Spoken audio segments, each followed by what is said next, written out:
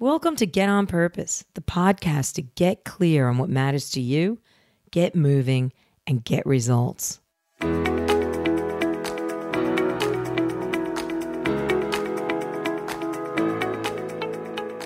Hello and welcome to Get On Purpose, Episode 5, Season 1.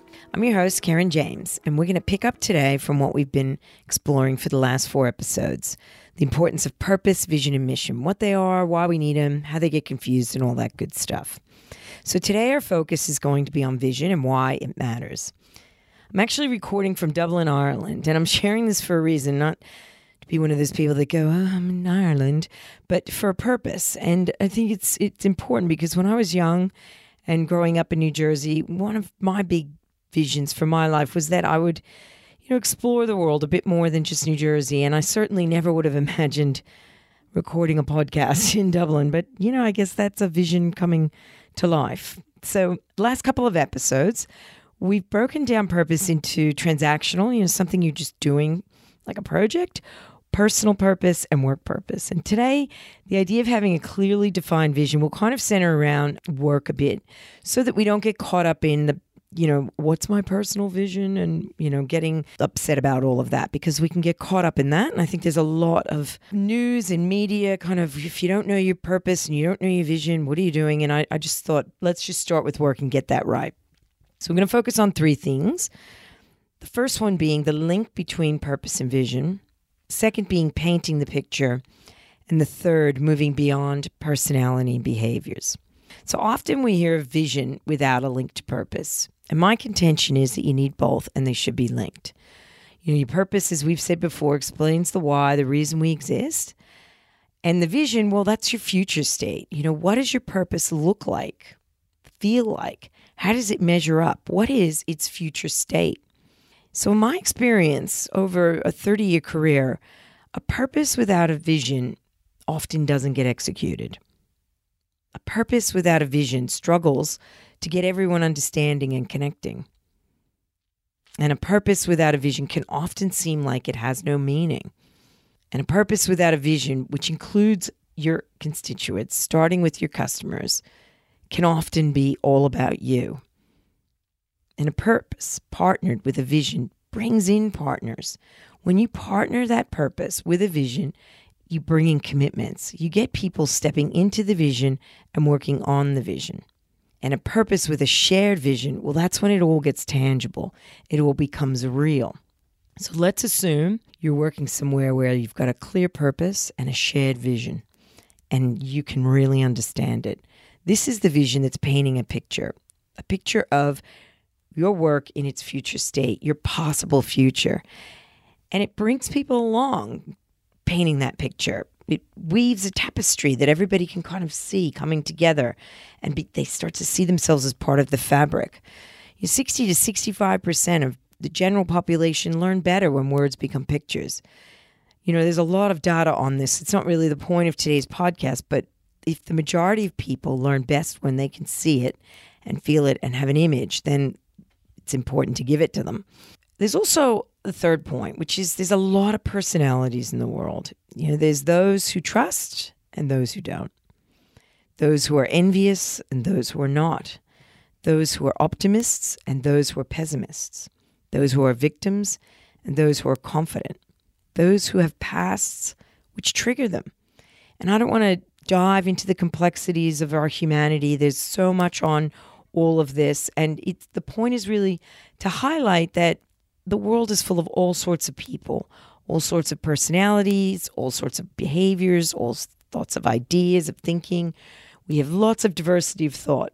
So how do you get everybody understanding all of that, rowing in the same direction to achieve a shared purpose, a shared vision, and in the end, shared outcomes? Well, if you stick the vision in the middle of it, and it acts as the glue that connects the purpose with the shared outcomes. And all of a sudden, you get everyone rowing in the same direction. So our vision creates the path for a collaborative future.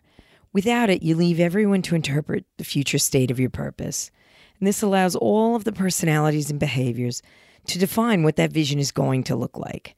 Sounds creative, except if you're heavily weighted in pessimists, perhaps you will lose the optimists along the way. And your vision might not quite be what you expected. Or perhaps everyone will simply move in circles or wait around to be told what to do, or worse, you'll be operating in business as usual mode. And this is really the beginning of the end in today's rapidly changing world. So let's assume you're all set with the vision. The biggest challenge then is fear of the future. Belief that only visionaries can think like this, those charismatic leaders who exude confidence. We've all heard the saying, culture eats strategy, but fear is a fuel for a life or a company or a non-for-profit that cannot be changed. We live in a world right now where fear is pervading so many things. It feeds the demise of culture and vision. So it's really important that your vision combats those fears. And one done well at work is the difference between organizations who grow and those who dwindle or crash, particularly during changing times. And to quote our man Bob, these times, they are a-changing. So it's really important that that vision is there and we find a way to use the vision to really remove the fear from the organization and from ourselves. Let's just say none of the aforementioned pertains to you and you're ready to go. You're going to set the vision. You're very clear. You're excited. And it can be, let's say it's your personal vision.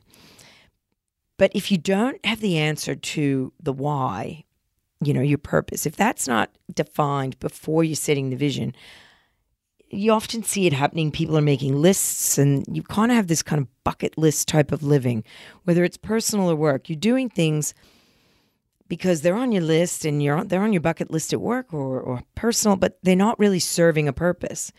This gets very risky because you can end up doing a lot of stuff that actually doesn't feed a higher purpose or any purpose for that matter.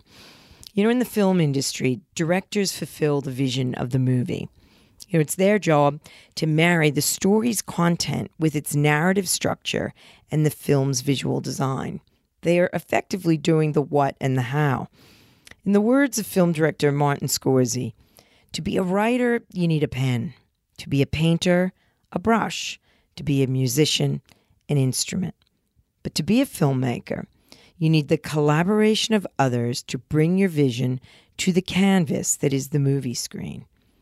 And I think this is the best analogy of what vision is really doing. And this is why your clear shared purpose, supported by a colorful vision, with its cast of strategy, values, principles, goals, and policies will be your director. And this is really the point in the season of this podcast where we're just going to actually glue all of that together. This is once we've got the vision, we can start to be the director of our outcomes. So let's be the director and bring our vision to the canvas. From the great writings of Viktor Frankl to Jim Collins, vision is holding that center stage. Let's be big, let's be hairy, let's be audacious on everything we work on. From the transactional projects, we give purpose and vision. To the total organization, we give purpose and vision. And to our life's purpose, where we are bold enough to paint a bigger future, a better future. And making sure our work is really clear on where we're going. I love Dr. Seuss. I think the classic book, Oh, the Places We Will Go, truly articulates the importance of this. And then my favorite bear of all, Winnie the Pooh, reminding us that you never know where the honey may be. So between Pooh and Dr. Seuss, I think they really show us the importance of vision and that vision really matters. So I wanted to share an anecdotal story about my daughter and I. She's going to be cringing if she's listening. Vision has been a thread in and out of my life's tapestry. And more recently, a couple of years ago, when I decided to write a book. And as an engineer, we don't write a lot. And my career was not exactly a history of literary, I can't even say it, genius. So when I decided to leave my corporate role, I stuck a blue card on the wall at home and wrote, write a book. And under it, I wrote the word purpose and plot, because these were words that were given to me. Well, my daughter worried. She thought I was having a midlife crisis. I know, because she pretty much told me to take down the blue card, go get a new job, and get through my crisis. And this created a bit of a point of friction between us. So I got out my Australian bushflower essence from my beautiful friend Annie, called Space Clear. I sprayed her and let her know, and sprayed the room. that if she was not going to believe in my vision, she needed to clear the room. It was a very important time in my life, my relationship with my daughter, and I needed to know that she would believe in me. And from this great experience, we now share a very strong mantra, and we simply call it, I believe in you. Because when we were close to not making the deadline to submit the book, I was actually in New Zealand in a bathroom at an apartment trying to be quiet, not to wake everyone else up. My daughter was in Australia helping me put together the 3 major constructs of the manuscript. And that's a whole different story, but we had some technical problems. And she was just on the phone chanting, I believe in you, Mom. I believe in you. And I got through it. And of course, the manuscript went and the book got published and so on. But we need to set big, hairy visions. And we need to stick them on the wall. And we need to believe in them. And we need people around us to believe in them. And at a minimum, to believe in us. And if not, then clear the space and do something else. Or ask the people around you to clear the space until they believe in you. You know, I think why all of this matters, it is simply stated, how can you arrive when you're not sure where you're headed? Now, I think it's okay to wander and head out on a path that's not defined. But sometimes when you're working to resolve seemingly intractable issues, or you want to dream of something bigger, or you're spending money given to you by investors or shareholders, it's not time to wander. You need a vision that directs you to the future. So, nail your purpose before you set your vision.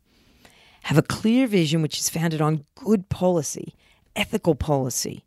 Measure your progress quantitatively, qualitatively, and from the heart, and connect it with your head.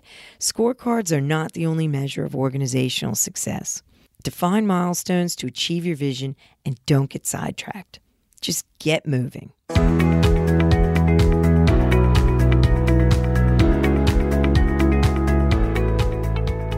So today's Get On Purpose action, or GOPA, is kind of connected with last episode's GOPA. You know, last episode we talked about knowing the purpose of our work. Well, this episode, our GOPA, is about knowing the vision of our work. You know, what does the purpose look like in the future executed? What is the picture? And if we cannot see the picture, is it because the purpose of our work is not clear? Or is the vision blurry? Or do you not like the image? Or are you blindsided? Or does it simply not exist? And if there's no vision in your work, then what are you working towards? A to-do list? An inbox? A call queue?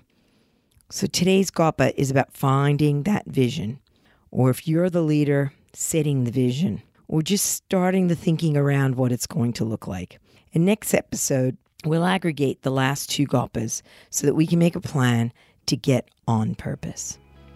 Remember, what you do matters.